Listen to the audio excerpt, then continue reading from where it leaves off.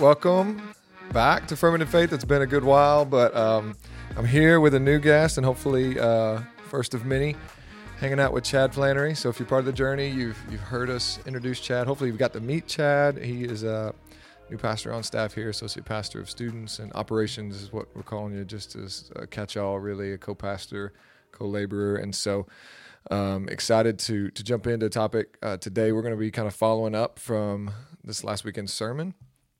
The podcast, we're always trying to talk about the everyday things of life and the impact the gospel has on them is kind of our thing. And last Sunday, we talked about real Christianity and Jesus warning about false teachers and people who make false professions, and really the idea that there's going to be presumably no small number of people that will get to that point in Judgment Day and assume that they're good with Jesus and he's going to send them away. And that's a really sobering passage.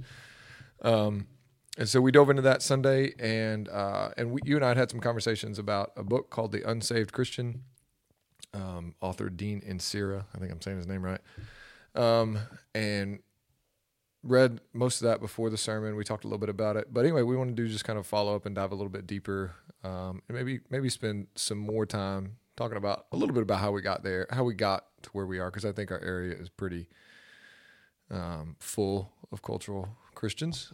So we'll try to define that and talk through some things, and then maybe get a little bit beyond what we did in the sermon of kind of what do we do about it as far as ministering to those folks. So, Chad, welcome, brother. Thank you. So you're from Louisville. Correct. So that's urban, but still Bible Belt. Correct. Very Baptist. Yes. Right? One seminary, the most predominant seminary, Southern. And so is that cultural? I mean, I don't know. I have my guesses about what that's like. Generally, the urban area is less full of cultural Christians, but I'm assuming Louisville is a bit of an exception. I would say it's probably a little bit of an exception just because of the seminary. You have tons of students, obviously, learning, being equipped there. There's literally churches on every corner. But, I mean, being an urban area, having a major university there, you definitely have that. That's true. That lean where, anything goes. Yeah, but, that's true. I didn't think about it. It's definitely an interesting mix. Yeah, I forget that you actually are like a University of Louisville fan. I forget they exist. Too soon. But yeah, I mean, that makes sense because even, the difference in cultural demographics from here to Carbondale is so significant and because of SIU. Right. And so that makes sense that there's still a lot of that. So, so you've been in Southern Illinois though for 10 years. So, did you notice, we didn't talk about this before, but did you notice more of that? Was that a notable difference to you, the amount of people who claimed to go to, claimed Christianity and went to church, that kind of thing, when you moved here? Or was it? I think my expectations were pretty much in line. Just because you see it in in a rural setting like we have here. That faith, quote unquote, is part of the culture. It's part of who we are. And it's not a foreign concept. Church isn't a foreign concept. It's pretty regular. Yeah. And so, whether you're in Kentucky, Southern Illinois, even as you go into the deeper South, in those rural areas, there's not a whole lot of difference when it comes to views on the church. They're generally favorable. Yeah. Yeah. And so, I mean, maybe before we go too far, we should maybe just define a little bit. Most of our listeners are Journey folks, but we got some beyond that. So maybe we should define a little bit about what we're talking about. So the book's called The Unsaved Christian. I said that to my wife earlier. I said it too fast. She thought I said the unsafe Christian. So the unsaved Christian, meaning folks who would identify, they would say, if you ask them, are you a Christian? They would say yes, but no real evidence in their life, right? I know that's a general diagnosis, if you will, and there's a lot of nuance within that, but generally speaking, we're talking about the folks who would say, yeah, I'm a Christian, and they would attribute that to any number of things, which we'll get into a little bit, but the folks that Jesus would say, yeah, but I never knew you. It's more when you're looking at it, if you were taking like a survey that wants some personal information, you would identify as a Christian as opposed to a Muslim or a Buddhist. It's just becomes part of the identity and not necessarily a saving faith. Yeah, because we're Christians. Like, so there's a lot. Again, we'll talk more about kind of why people would identify that, but a lot of times it's family, heritage, area. You know, just it's like who we are. Yeah, you're right. Meaning we're not we're not Hindu. We're not not something else. Yeah, exactly. So, basically a summary of we preached through finishing up Sermon on the Mount, and the passage I referenced earlier was Matthew 7 and 21, 22, and 23, where Jesus says, "I never knew you." So really, right there at the beginning of the kingdom, Jesus goes ahead and says, "Hey, there's going to be people who are claiming this, but they're not there." I think the way that Insira puts it is there are those who can be in the church but not of the church. And so, that's a sobering reality. I think we obviously, this is important for a couple reasons. First of all, we want to make sure that's not us, right? Like as we pastor people, as we listen, we want to take it as what I think Jesus meant for it to be. It's kind of a gut punch, like sobering reality check. Make sure it's not us. Jesus says hard things, and as he's wrapping up this incredible sermon, there's so many. It's interesting. There's different parts of the Sermon on the Mount, particularly "Thou shalt not judge," and the Lord's Prayer, and some of the Beatitudes that people love to quote, and the world loves to put on, coffee mugs, and even non-Christians are comfortable quoting that. I don't know anybody that quotes this one, right? Like that's not a real popular. Not in the top 10. Yeah, because it's hard. It's a hard passage, not to understand, but to receive and apply. So, but Jesus says it because he loves us, and he wants to be honest with us, and he wants us to, not be comfortable with just a flippant acknowledgement of him, but really to think deeper. So we want to make sure we're on the right side of this deal. But then I think beyond that is, if we're thinking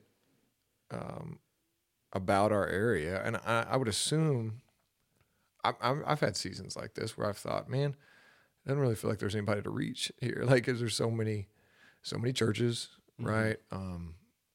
Almost everybody has some exposure to the gospel, and most of them would know how to answer the questions rightly. And so ministering in that and trying to reach folks can be discouraging. And we've heard, I don't know if he says it, but I've heard other people say you got to get them lost before you can get them saved, kind of thing. Right. And the premise of the book, and he gets into a little bit of it, his own personal story of, graduating from seminary, and he's, been called to a church in Florida.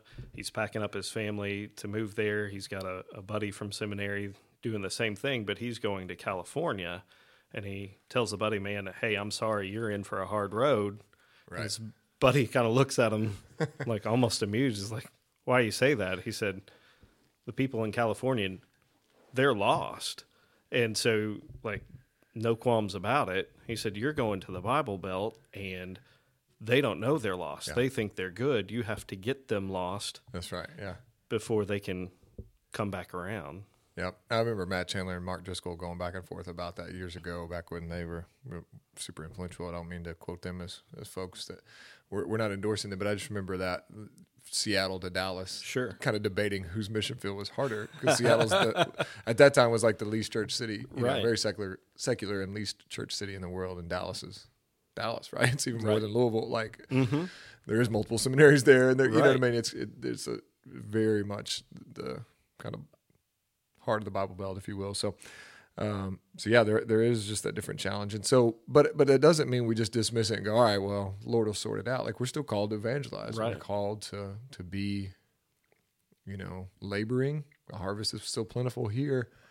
It doesn't matter how they're not saved, right? If they're an all-out atheist or into secularist, universal, whatever, or if they would check the box of Christian and yet they're far from Jesus, they're actually still just far from Jesus, like both of those categories. And so both need ministering to. So if we're going to know our mission field, we need to think about this stuff. It changes our approach. Any good missionary is going to spend some time studying his context and knowing, okay, what do these people believe, and what are my on ramps to the gospel? What obstacles are going to be there, and what's my plan to navigate them? I mean, it's so often we apply the Acts 17 story of Paul at Mars Hill examining their poets, walking through the marketplace and examining their art and their poetry and quoting that to them and using that as a conversation endpoint, talking about their philosophies and things. And so we use that to think about California and Seattle, those places that are New York that are obviously lost. Mm-hmm. But I don't think there's a lot of time spent thinking about, okay, let's examine Bible Belt culture. What are they believing? What are their obstacles? And how do we actually present the gospel to them in a way that they'll be most receptive? And so that's the heart of what we're trying to do. And I think probably the heart of the book there. I don't want to speak for him, but I think it's... Absolutely. Yeah. Well, I think it ties in, like you said, with the Sermon on the Mount, because this culture that we live in is probably very similar to the audience that Jesus was speaking to on the Sermon on the Mount. Like those were the Jews. They knew the Torah, they knew the law, they knew the prophets backwards and forwards. And here Jesus is sharing the gospel with them, but they thought that they were fine. Yeah. And some people got it, but a whole bunch of people didn't. Yep. Yeah. All right. Well, let's talk a little bit more about what the culture is, and we'll get into kind of maybe how we got there a little bit. And then we want to end with talking about, okay, how do we engage then, and what are some tips to that end? So, one of the things I made note of that he highlights that I certainly feel is like there's this, we live in a culture where people feel like they should go to church. So like if you bring it up, or, now that you're a pastor, you'll start to get this more, like it just changes the conversation with people. Like when you have the conversation of what do you do, if you ask somebody else that and they say, fill in the blank, they're an accountant or lawyer or police officer, whatever it is, it's like you can have the follow-up conversations and ask about that or whatever. And when you say you're a pastor, it just changes the conversation. Sometimes it shuts it down. Sometimes they will apologize for what they have just said because they'll realize they have cussed in your presence. So they'll apologize. So it's funny. Just let me know when you experience that the first time, because it's coming. They will. They'll change how they talk, and they'll apologize. Or if they've got a beer in their hand, they'll put like it's just. Yeah, so it's interesting because there's that cultural, like, just pressure and expectation, and you don't do it in front of the preacher. That's right. Yeah. And that says a lot about our culture, and it says a lot about why we're talking about this, because there is, I think one of the things he said that I think is true of our area, it's over churched but under reached. I don't know if over churched. I think statistically, if you just pressed into that, I think if everybody showed up, there probably still wouldn't be seats, in our region. But nonetheless, it seems like there's churches on every corner, right? And there's a lot of churches, but the amount of people that are actually attending and following Jesus, it seems to be disproportionate, and you have your people that go, and I think a lot of the church growth that happens around here is kingdom shuffle. Right. Not often is it kingdom growth. There's exceptions. I don't mean to say that there's not churches baptizing new believers, but a lot of times it's just people moving from one church to another. That's what I mean by kingdom shuffle. So, and yeah, there's that pressure of like, I should go. And he was telling the story of one of his buddies, the author was about, and then when he'd see him, he's like, yeah, I need to get to church, and that's just that's a real common thing. Yeah, I know I should. And it just it drives the conversation in a certain direction. But anyway, I think the other thing I think about this a lot, and again, probably forthcoming for you, is preaching funerals, or even just attending them. But certainly when you're preaching them, there's this pretty haunting reality a lot of times, depending on the person and if you know them and what you know about them, where there's a reference back to a profession of faith that is used as a comfort.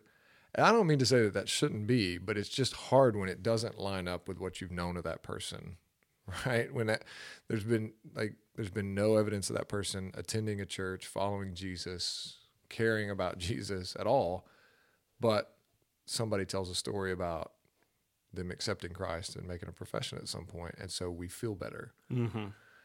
And that's hard. I want to be careful even talking about that, but I think it's something. I mean, I think that's kind of the point Jesus is getting at. Like, we need to be careful that we don't emphasize and use that oral confession. That's what we talked a lot about Sunday. It's like, yes, confess with your mouth, but it also says believe in your heart. And there's a lot of implications to that reality that we sometimes make it really flippant and passing. Right. It's a very practical experience that has implications for your life. Yeah. And so, anyway, I think it's that's one of the ways that I think that we got there, is just emphasizing, again, that's kind of the next part of the conversation, but I think in an effort to evangelize, and a good effort to evangelize, I think there's been a reduction of what the gospel is into emphasizing the profession piece. And we feel like if we get people to make that profession, then we're good and we kind of move on. Mm-hmm. And I don't know that that's happening as much now, but I think 15, 20, 25 years ago, that was a pretty big part of church culture, especially in the Baptist world and stuff. And so you've got a lot of people in an area like ours that have been door knocked, invited to, VBS when they were a kid, or a revival at some point, a judgment house type of event. And again, I also, as I say that, I know of people who are legitimately been saved at each of those things. Life's been changed. So I don't want to say that God doesn't work in those ways, but I'm saying that it can create a false assurance where we just say, okay, you don't want to go to hell, do you? Mm-hmm. And nobody does. Like, very rarely does anybody be like, you get some guys that just want to be, hardcore or whatever. But generally it's no. So, okay, we'll pray this prayer. And then we give them assurance that they're good. And we don't, I don't know, I think you made a note about not emphasizing the repentance piece and the changing. Right. Yeah. A lot of times it's avoiding heaven, going to hell rather than following Jesus. You put so much emphasis on that one decision. What the book talks about, decisions versus making disciples. Yeah. And so, I mean, that's a scary place to be. If you're only relying on that one decision, you don't see evidence of fruit in a life, like you're talking about it at a funeral. Like, there's no evidence to back that up, and you're relying on that one decision. Yeah. That's a place I don't want to be. Yeah. Yeah, and I certainly don't want to be making a blanket judgment that none of those Correct. people are in heaven. Like, because, that's the part that we actually can't judge, right? Like, we can't fully make that judgment. But like you said, it is wise just like, okay, well, let's not head there ourselves. So let's make sure that we're working out our salvation with fear and trembling, where we're continually surrendering. And that, again, is not to say that we're earning this or that we can lose our salvation. We're made that note Sunday too. So, maybe it's a quick note for folks to maybe listen. This is going to work best as probably a follow-up to the sermon, because I'll try not to re-preach it. But, depending on when you listen to this, it was the Sermon on the Mount titled Real Christianity, that would have been April 10th, 22. So this will be most helpful kind of following that up. But so we're not talking about people who are losing their salvation because they don't do something or take it serious. We're talking about people who never genuinely were saved but have a false assurance, probably because how it was presented to them, or a number of other issues in our culture of, again, just assuming that, well, of course I'm a Christian, or I'm not a sinner. Like, I'm not like that guy, so I'm okay. I'm better than those people. Right. So, I think he made a note, and I had heard this. I haven't heard it in years, but the whole idea of measuring between your head and your heart. Yeah. and it's about 18 inches or whatever, and saying many folks are going to miss heaven by 18 inches because what's in our head doesn't make it to our heart. And I think that does a good job of getting to that, confessing but not believing piece. Right. Because even the believing is not, most people would say, well, yeah, I believe in Jesus, right? But to believe that he is who he said he is, to believe on him in the way that Romans 10, 9 through 13 talks about is to lead to repentance. It's to lead to life change. James, the follow-up verse to that is James 2:19, right? Mm-hmm. Jesus like, you believe? Like, good. So do the demons. Like, that's a good start. How many times do you see where they confess, yeah, we know who you are, Jesus. Right. But obviously it doesn't affect how they operate. Yeah. So, I mean, that's a really sobering verse as well, where he's like, okay, you believe. That's good. So do the demons, and they shudder. Mm-hmm. Which I think I've made note to talk about later. That's somewhere that we want to try to guide people to, is that fear of the Lord and that, oh, I'm a sinner, I don't belong in his presence kind of thing. Mm-hmm. Because a lot of what happens in a culture like this is there's an admiration for Jesus and the values that come with Christianity, but there's not a worship of Jesus. There's not a submission right to Jesus. So that's important as we see the demons believe and they have a right fear of him, still not a submission to him. Obviously that's the issue, but they don't have any trouble acknowledging who he is. Like you said, they're like, oh, yep, we got you. Yep, we know who you are. So, yeah, and I think in the Bible Belt, one of the things he says, people don't generally have a theological hang-up that's prohibiting them from following Jesus. It's not generally an apologetic from a philosophical issue or philosophical level.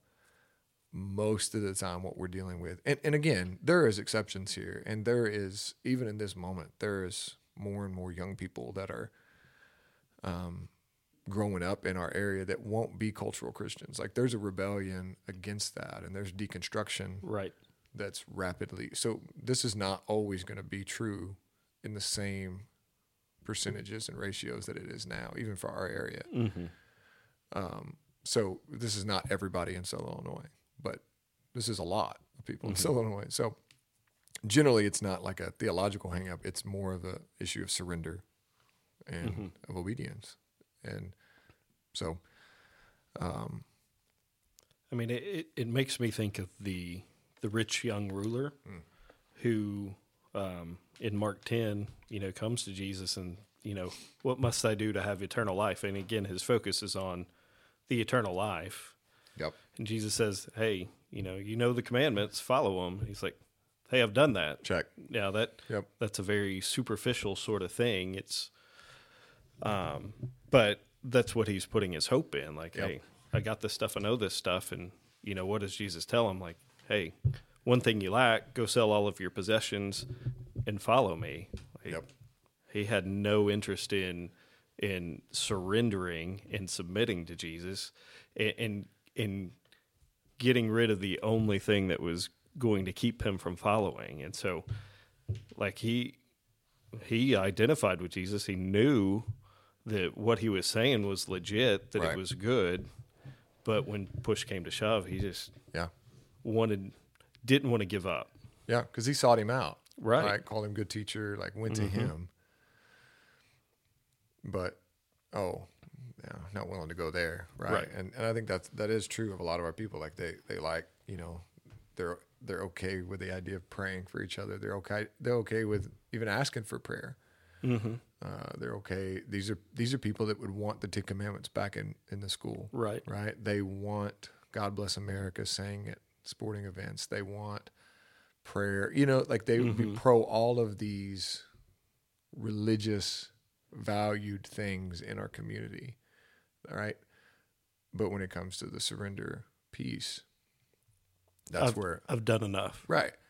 Yeah. Like, oh, well, yeah, but I mean, I go occasionally, I give, I'm a good, that kind of thing. So, yeah. So we talked a little bit about the approach to evangelism that contributes to how we got there. I think it's important, for me to note, that and we could get into a whole other conversation about family discipleship and some different things, but one of the most haunting verses for me in the whole Bible is Judges 2:10. And that's where it says, and then there arose a generation after Joshua that did not know the Lord. And then if you read Judges, it's a mess. It's a cluster. Mm-hmm. Like Judges is some real jacked up stuff that happened. And it starts there because there's a generation that arises that they did not know the Lord. And if you trace that back to Moses's instruction, mm-hmm. That instruction wasn't given to the clergy. It was given to Israel at large to disciple their families, right? Like, talk about these things, put them in your home, on your doorpost and around your neck, and talk about them when you rise and when you get up, when you lay down, when you're eating, when you're playing, like, talk about the things of the Lord. Put up these memorials, do these festivals, tell these stories. And so there's a piece of that. Again, that's kind of another conversation, one that we might have on another podcast. But I think it's important for us to realize that part of this is a mission drift or a relaxing of the discipleship that the church should have had. And I think part of that is attributed to a focus on the numbers and the decisions versus discipleship. Right. It's all related. Mm-hmm. But the more that we put that focus on that, the less we emphasize discipleship, not only in the church, but also in the home. And so then you have this all just, perpetuates this cycle of nominal Christianity that leads to hypocrisy, that leads mm-hmm. to kids not wanting anything to do with it, right? And a lot of kids rebel at the young adult age. But so many of them come back after they start having their own kids, right? Like, how many families do you know that show back up at church when they start being parents and they realize they're responsible for another human being, and they're like, oh crap, I don't want to screw this up. And behind that is a cry, oh, help me make this kid moral. Right. Like, that's what drives a lot of young adults back to church is, oh, I want morality for my kids. I might have rebelled against it during my 20s. I don't want them to turn out like I did. Exactly. Yeah, so they bring them to church. And I remember when I stepped into youth ministry at 19, like, I had a couple parents like literally tell me that, like, please fix my kid. Like, they're headed in a bad path. Like, can you please help? And they weren't bad parents. But I was like, I was going to preach. I was going to tell them about the Bible, but I'll try. And so, yeah, there's all of that's playing in there. But we do have a responsibility to not be relaxed about our discipleship and about. So anyway, I think there's an opportunity for us to wake up and make a difference in this generation, but also, like, we shouldn't be surprised when we're relaxed about our discipleship that things go off course just because this is the particular flavor that we're struggling with. It shouldn't be shocking. So, we are at war. Yes. Like, there is that underlying theme to the Bible. It's like, hey, you're not actually wrestling against flesh and blood. So that is worth noting too, that Satan is just as content with a good old boy, Republican voting, God bless America singing, prayers in schools, having good old, like, that kind of cultural Christian that doesn't know the Lord. That's a win for him just as much as the atheist. Like, yeah, and I think it's important to note, like, those things in and of themselves aren't bad things. So don't hear us say that. But when those things become well, Lord, didn't we cast out demons in your name? Yeah. Didn't we heal the sick in your name? If that's where our hope is, like, yeah, I want prayer in school. Yeah, we prayed before ball game or before meals, and we stood for the national anthem at ball games. Like, good. Those are good things, but those don't save us. Right.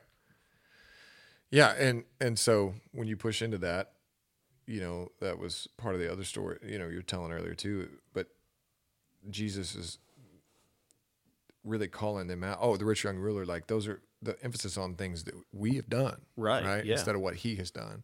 Mm-hmm. And that on the surface, and that, I think it was Martin Luther that got warned during the Reformation. Like, if you preach this, people are going to do whatever they want. Like, if you actually preach the gospel of grace, people are going to do whatever they want. And he was kind of like, I'm butchering this story, but because I didn't look it up, but he's like, yeah, But my pastor used to say, you got to change it. Jesus will change your want tos, right? Like he'll, and that's true. So you can't, in an effort to take back control, you can't go back to the law, right? Because then you take away. You've changed yourself all over again. Yeah, and so some of these things are related to that. When we take these Christian values and we say this is what it means to be a Christian. You pray before meals, you do those things. And again, those things aren't wrong in and of themselves, but if that's what you're banking your standing before the Lord on, you're grossly mistaken. Instead, it's seeing Jesus for who he is will change you from the inside out. Mm-hmm. And those things will be an outflow of that, even church attendance, which I think you had made, like that's going to be not the goal, but like a fruit of the relationship that we have with Jesus. That's the byproduct. Yeah. Yeah. So, so again, related, we've made, the sinner's prayer, which again is not on the surface is not wrong. But when we've made that and baptism sort of these rites of passage for our cultural Christianity, instead, there's another reduction of the value there. We don't want so-and-so to go to hell. We want to get them say this prayer and get them baptized. And then we have this collective sense of relief. Mm-hmm. Even in families, you get grandparents and stuff we're going to get them there. And then you feel okay. Your youngest boy just got saved, right? Right. Yeah. And baptized a couple weeks ago. So, and again, that's not to say we don't celebrate that. We absolutely do. Right. Their name's written in the Lamb's Book of Life. That is the goalpost in a lot of ways, but it's not but the work's not done. That's right. If anything, my job starts now, right? To make sure that I'm raising him up, that I'm discipling him, so that we know that decision was real, right? That he's not at 20 years old coming back and saying no, I just did that because you wanted me to do that, Dad. No, we want to teach him about sanctification. We want to see him grow and become more like Jesus. And the work starts now. It just because he got baptized doesn't mean everything's done and we can breathe easy now. Right. And I think it's important to note, again, certainly a thing you could have a whole nother conversation on, but discipleship and evangelism aren't at odds. They're one and the same thing, right? Mm-hmm. Jesus tells us to go make disciples, not make converts. Right. But getting them converted is the first step in discipleship. Mm-hmm. Right. But we just don't stop there. Right. And so you don't have to pick one or the other. I think some churches, they're all about getting the conversions. They don't really go deep and do much training and discipling. Others don't care that much about, evangelizing, but they go really deep and, train their people. And so it's one and the same. To make disciples, you first must get them converted. You have to first, lead them to a place wherever they do trust Jesus and follow him in baptism. And so it's important to note, we're not talking about things that are at odds with each other. It's just we kind of reduced it or got comfortable with just the conversion piece. But that's we probably have our own stories, but that's a real thing. The idea of getting numbers and conversions and people saved, and we track that, and it's published in the Baptist and again, each one of those numbers represents a person, so I don't want to say, but he told a story about a pastor getting up and redoing a VBS in the book, a VBS invitation, because his children's director didn't get enough there wasn't enough decisions made. And so he's like, I'm gonna do it again, and he gets up there and basically says, y'all don't want to go to hell, do you? I'm kind of paraphrasing, but that was pretty much the gist of it. Yeah. And so raise your hand. Yeah. It's dangerous. Yeah. It's dangerous. To make that your goal and your emphasis is dangerous. But we don't want to say that we don't want to, we do want to bring people to a point of decision. So it's just trying to highlight some ways that this has been maybe emphasized, while at the same time keeping in mind, it's not wrong to invite people to make a decision, but when that's kind of your goal so that you can boast about numbers, that's certainly a problem. So, All right. Any other thoughts just about like observing, kind of noting, examining who we're dealing with here before we kind of move into all right, how do we actually engage these folks? No, I think we got it. All right. So,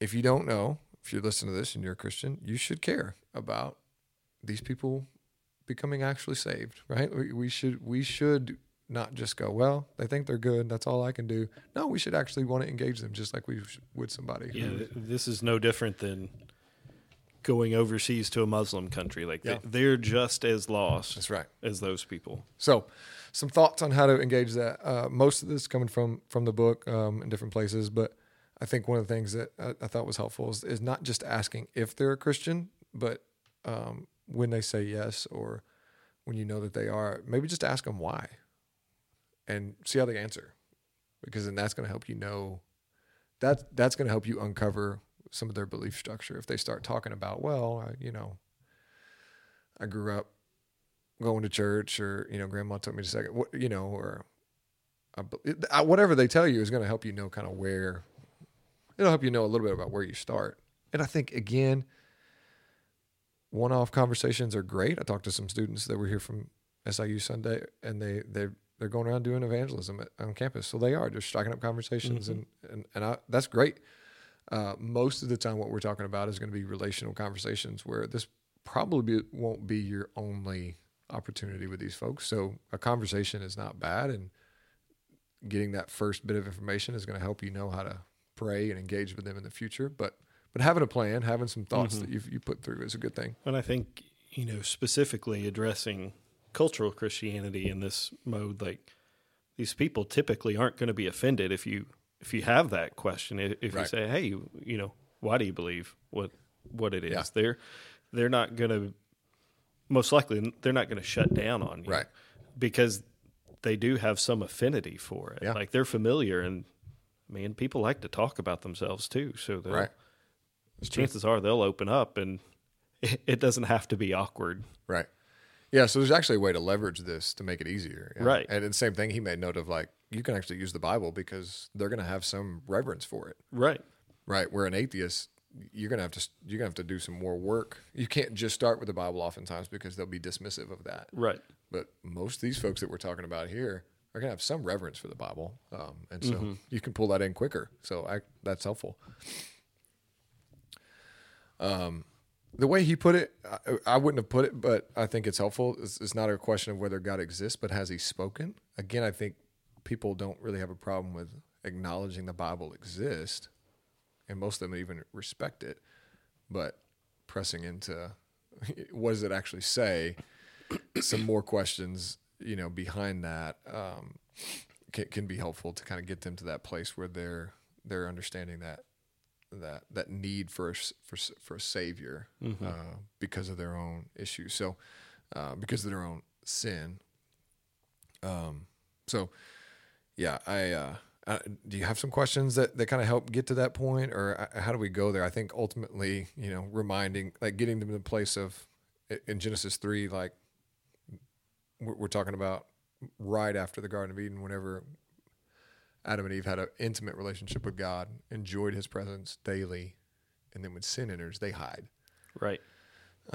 Isaiah, has this throne room experience in chapter 6, and immediately realizes, oh, I'm doomed because he's holy and I'm not. I'm a sin. And that's the place that ultimately people were going to have to get to personally before they can make an actual decision, right. And we go back to kids. I'm at this place right now with probably even my 2 oldest girls, certainly my middle daughter. Like, I could ask her the right questions and she would say the right answers. Right. Mm-hmm. I could get her to say the right things and have her be baptized soon. But I haven't seen yet this moment of realization of need, where she is realizing, she needs to be saved, right? But if I just ask her the questions, she would answer them rightly. I had this with my older daughter too, and it wasn't until which is going to be our final point, is like just preaching the word. But like her Journey Kids teachers had walked her through a story or walked her through a lesson on the Lamb's Book of Life. Mm-hmm. And that kind of wrecked her. She came home from school a couple days later, worried about her name not being in the Lamb's Book of Life.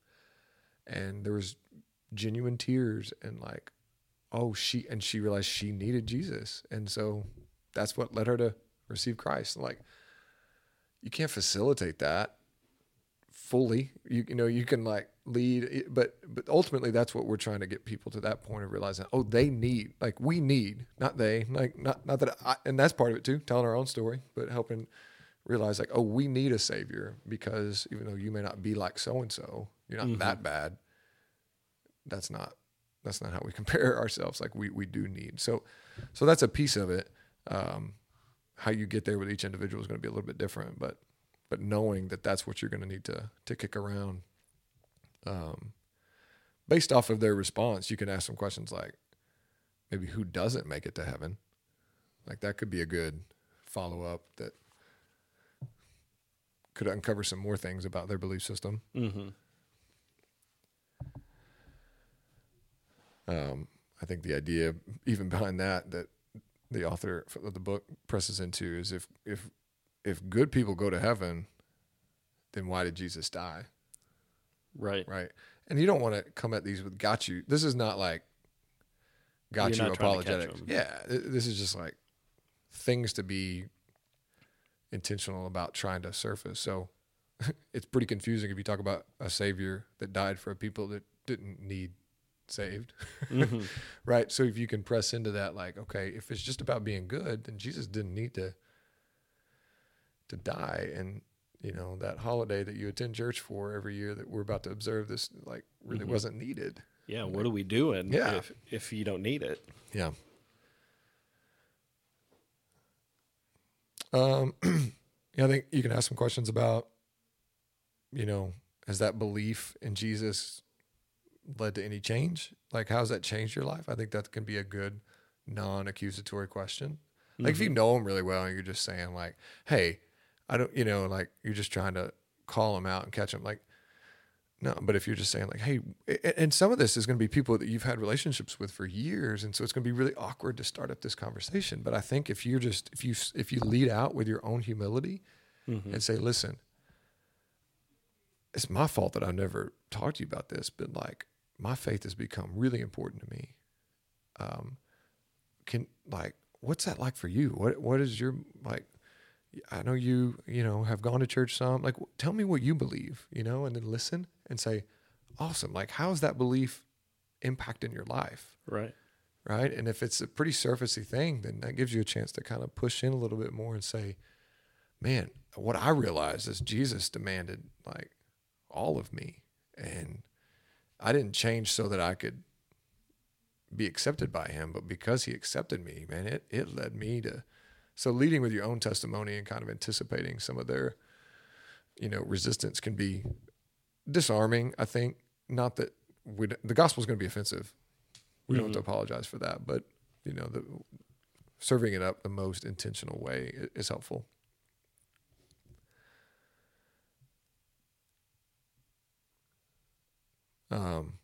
You can jump in anytime, man. I'm trying not to preach, like I said, but I got a buddy that like he loves to start these conversations of, what is God teaching you, right? And like that's a perfect open door, because a lot of times, especially with cultural Christians, like they're not necessarily in the Word with any sort of regularity, but that's a chance for us to jump in and be like, well, here's what I'm learning. Hey, would you want to sit down and learn it with me?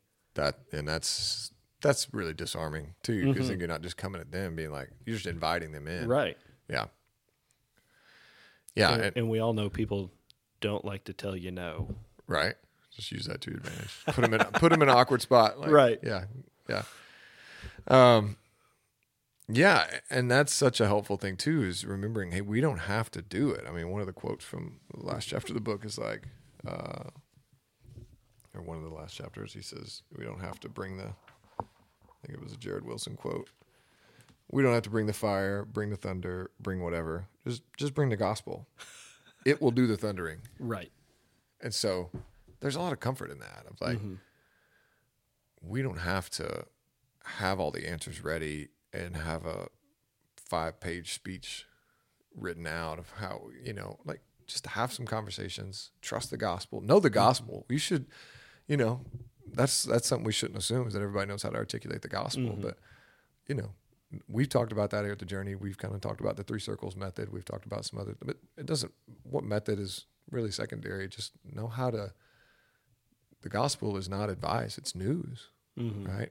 Know how to share what Jesus has done and what is required of us, like to repent and to have faith, like, and so trusting in the Bible to do that is really freeing. And so, yeah, if you can get them to read the Bible with you, that's so good. Like that's let them see it for themselves rather than taking your word for it. Yeah. Another quote I wrote down from the book was from Thabiti, Anyuwabile. I don't know if I said that right, but we'll just roll with it.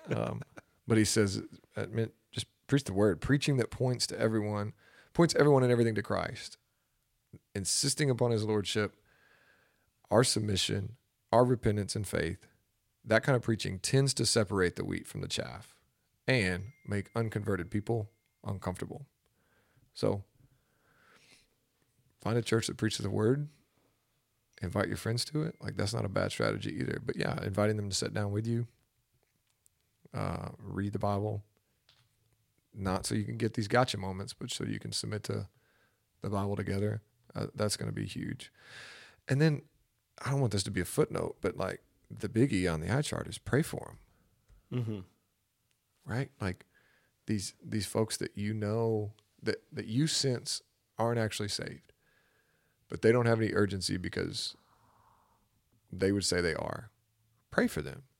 Like, whether they're being converted from Islam, atheism, or cultural Christianity, salvation is a supernatural event, right? That the Holy Spirit authors. Like, if you think back to our own stories, like, it wasn't a dissemination of information that led us to salvation, right? It wasn't just hearing, it wasn't just acknowledging some facts. It was like we talked about, that realization with my kid, like, realization that we need a Savior. So we can't do that anyway without the Spirit's help. Now, he wants to use us for that. Okay, you don't want to go too far and just prop your feet up and say, well, he's going to do whatever he wants. Like, no, he wants to use us in evangelism. That's why he sends us out. But trusting that, like, hey, he wants them saved more than us. And so just praying, like, hey, Lord, like, reveal to them their need. And who knows what kind of circumstances in their life will do that for them. I think back to just a few guys I know. I remember the death of a grandpa, a diagnosis of cancer. I think he told a story about a girlfriend getting pregnant. Like, there's events in your life that snap you out of it and send you looking for answers. And so if you're praying and you've established yourself as somebody who's safe to ask questions to and knows a good church, like, man, the Lord can really use that to bring folks from this idea of cultural Christianity into genuine faith and repentance and life change.